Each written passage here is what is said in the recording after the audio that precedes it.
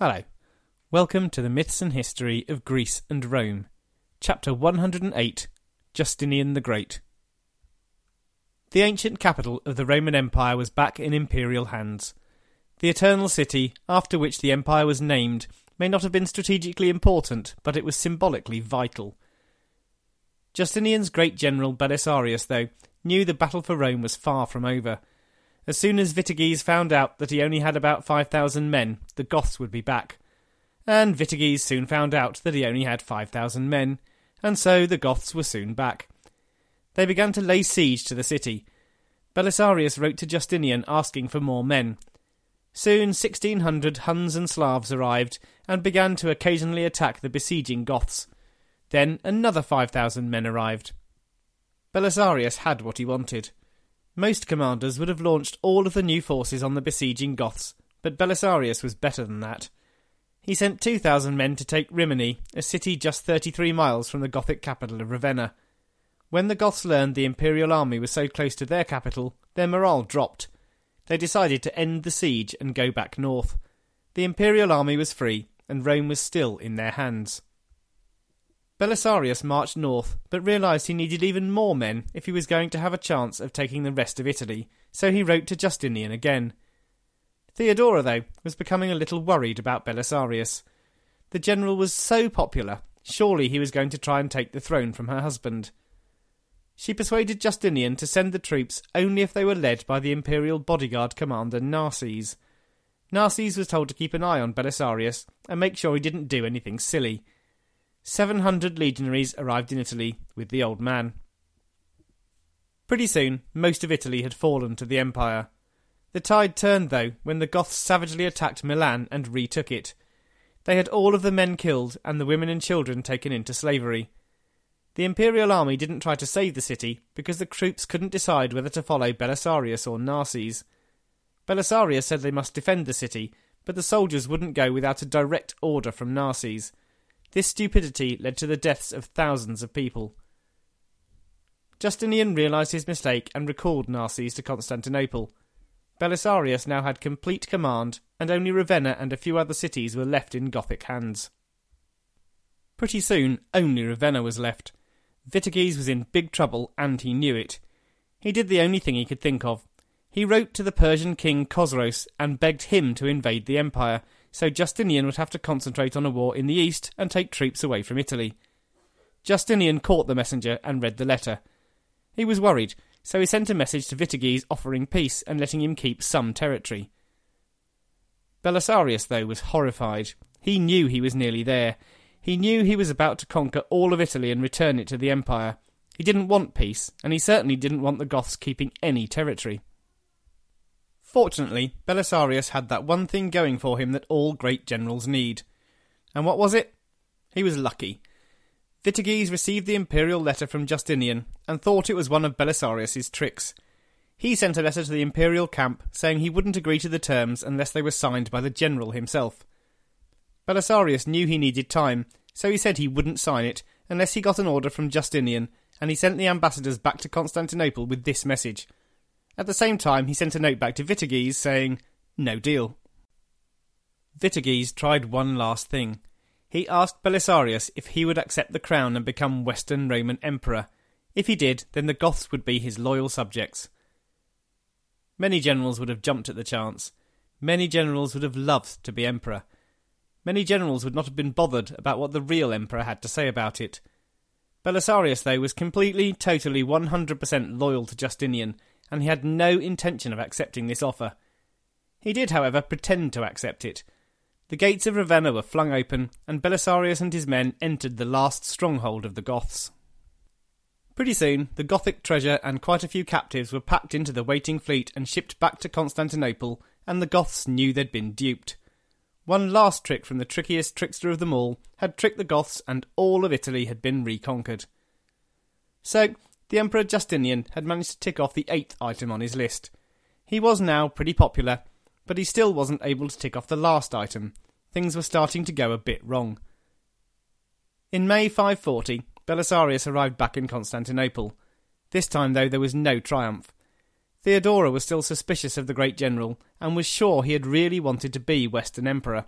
She never trusted him again, and in the east King Chosroes had invaded and captured Antioch. Just as everything he had wanted was in his grasp, Justinian saw it begin to slip away. He sighed, shrugged, and sent Belisarius east to deal with the Persians. King Chosroes I of Persia was one of the few kings of the empire's eastern neighbours who could ever be considered to be great. He was perhaps the greatest king that the Sassanid Persians ever had, and in 540 the great king invaded the empire and occupied Antioch. All of the treasure of the great city was loaded onto wagons and sent back to Persia. The Persian king was very pleased with himself. He was even more pleased when Justinian offered to pay him £5,000 of gold, plus 5,000 more per year, for peace. Chosroes accepted and happily tripped back to Persia. He wasn't finished yet, but he was satisfied with the treasure for now. Justinian wasn't finished either. He hadn't recaptured territory in the west just so he could lose it in the east. The emperor acted quickly. The imperial army was sent east to deal with the Persians, as it had already dealt with the Vandals and the Ostrogoths. Every soldier available was drafted into this eastern force. The Persians were already ravaging the rest of Syria when an ambassador arrived and was brought before the king. "I have met a general," he said, "who in strength and wisdom is better than any other man." Yes, Belisarius was in Persia. He pushed the Persians back and was soon marching towards the gates of Ctesiphon itself. The attack on the Persian capital, though, never happened. Instead, a greater army attacked both the Persians and the Romans. The plague had arrived. This outbreak of plague was the worst to hit the empire for many, many years. It began in Egypt, but soon arrived in Constantinople. It was said to have killed 10,000 people a day at its height. The worst recorded day saw 16,000 people die. The very worst news for the empire, though, was the most important victim. Justinian caught the disease in 542 and took to his deathbed. Theodora began to plan for Justinian's death. She was determined to hold on to power, and this meant marrying someone and making him emperor. The army, though, had a different idea. They decided it was up to them to choose the next emperor. When they heard how ill the emperor was, they assumed he was already dead. News travelled slowly in the ancient world, and it was very likely that Justinian had died before the generals even knew he was ill. They held a meeting where they decided they wouldn't accept a new man wearing the purple unless they were in Constantinople and agreed to the accession. Reports of this meeting reached the capital just as Justinian, to the amazement and relief of everyone, began to recover. He wasn't going to die, the empire was not going to need a new emperor, and the generals who had talked about it were in a great deal of trouble. Theodora flew into a rage and had the two leaders punished. One was left to try and survive in prison, while the other, who was too popular to be jailed, was stripped of his command and all of his property. This was the great Belisarius himself. He didn't deserve it, but he was in disgrace. The east was quiet. Belisarius and the plague had silenced the Persians, but the west was not quiet. No, it wasn't quiet at all. A new Gothic king had realised the 5 generals left in charge of Italy by Justinian were incompetent idiots. The new king, Totila, appealed to the normal people of the old home province. The imperial tax system had hit them hard, and Totila knew that many of them would be happy to accept and help a rebellion. There would be no more corruption, no more taxes used to build splendid palaces for the rich, and the slaves would be freed. Totila was everything that the generals left in charge were not. He was young, only 25, compassionate and strong. Pretty soon he had gathered a good-sized following. The imperial defenders were no match for the Ostrogoths and their allies. Soon many of the recaptured cities, including Naples, were back in Gothic hands.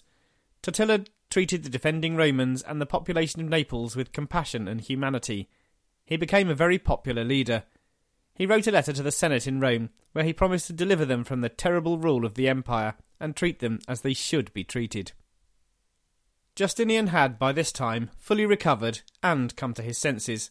He sent Belisarius back to Italy, but because he and Theodora were both still worried about Belisarius's popularity, he only allowed him 4,000 men. It would take a miracle even to hold on to the few cities left, let alone recapture the territory Totila had conquered. Belisarius wrote to the emperor begging for reinforcements. If the sending of Belisarius to Italy were all that were necessary, then the preparations would be perfect, he wrote. But if you want to win, you must do more. Justinian sent more troops, but would not give Belisarius full control. The reinforcements arrived just as Totila reached Rome. The commander of the reinforcements would not do what Belisarius said, and went off to recapture southern Italy. In December 545, Totila laid siege to Rome, which held out for about a year. Belisarius could not relieve it, and it fell in December 546. Totila considered destroying the city, but Belisarius wrote to him to protest, pointing out how it would damage his popularity if he destroyed a city of such beauty. Totila gave up on his plan, and instead evacuated Rome, taking with him the senators and sending the rest of the people into Campania. The ancient capital was left empty. Procopius tells us that only about 500 people were left. Then Belisarius took over the city, repaired the Aurelian walls and repopulated it, and Totila, hopping mad, found that this time he couldn't recapture it. Belisarius knew that he could win with enough men, and so he played his last card. He sent his wife, who was a great friend of Theodora, to beg the empress to persuade her husband to send more troops. She arrived back in Constantinople, but found the capital sad and quiet, and the emperor unable to see anyone. And why was this? What could have caused such a gloomy mood to fall over a whole city? Theodora was dead. Justinian was overcome with grief, but also realised his mistake. He recalled Belisarius to Constantinople, and greeted him as he always should have done, as his friend. Never again would he distrust the loyal general. Belisarius became the chief adviser to Justinian. Narses was sent to Italy with 35,000 men in order to reclaim it for the empire. Totila had managed to recapture Rome yet again. The Gothic king, though, was killed in the final battle for the Eternal City, and the Ostrogothic kingdom was soon destroyed. Italy became a full imperial province once more. Soon after, some envoys arrived from Spain, begging for some imperial help in a revolt against the Visigoths in Seville. Justinian had no money, no men, and no commanders, so obviously he said no. Of course he said no, it was clearly a silly idea. Anyone would say no, wouldn't they? Justinian, though, said yes, and sent a few hundred men, all that could be spared, commanded by a general called Liberius, who was nearly 90 years old. Amazingly, Liberius managed to help the rebels reclaim a large part of southern Spain. During the last years of his life, Justinian got caught up in religious arguments between the Monophysites and Orthodox Christians, just like many other emperors, and took his eye off the defence of the empire. In 559, a group of Huns stormed into Thrace and got within 35 miles of the capital. Justinian just happened to have a retired general available, and Belisarius took command of soldiers one last time. He created an army out of guards and volunteers, with which he managed to ambush the Huns and send them fleeing for their lives. Belisarius lived the rest of his days in peace. He died 5 years later, aged about 60. The greatest, cleverest and most loyal general the later empire had ever known had served his emperor brilliantly for more than 35 years. Justinian the Great outlived Belisarius by about 8 months. The greatest emperor since Constantine, and one of the greatest ever, had added more territory to the empire than anyone except Augustus and Trajan, and had built as many wondrous buildings as Hadrian. He ticked off all of the items on his action list except the last one. He was never truly loved by his people, although he was much more popular by the end of his reign than he had been at the beginning. It's certainly true that Justinian achieved great things. He's not known as Justinian the Great for nothing, and there would never be another emperor with the vision to attempt to reconstruct the Roman Empire as it had once been. But his achievements didn't last, and by spending so much in terms of men, cash and resources, he weakened the empire so that it was not in a fit state to fight back against new and powerful enemies. Not only that, his campaigns in the west destroyed the established Germanic kingdoms, which may have been in a position to resist the enemies of Christendom. By attacking and destroying these most Romanized kingdoms, he probably did more damage to Western Europe than it could take. Very soon after his death, his achievements began to crumble. Justinian was 82 years old when he died, and had ruled the empire for 38 years. He was buried in the Church of the Holy Apostles next to Theodora, and the people of the empire looked to their new ruler with hope and expectation. The new emperor was Justinian's nephew, the son of his sister Vigilantia. Flavius Justinus Jr. was born in 520 in the early years of the reign of Justin I, and was married to Sophia, a niece of Theodora. On the 15th of November 565, he became the Emperor Justin II.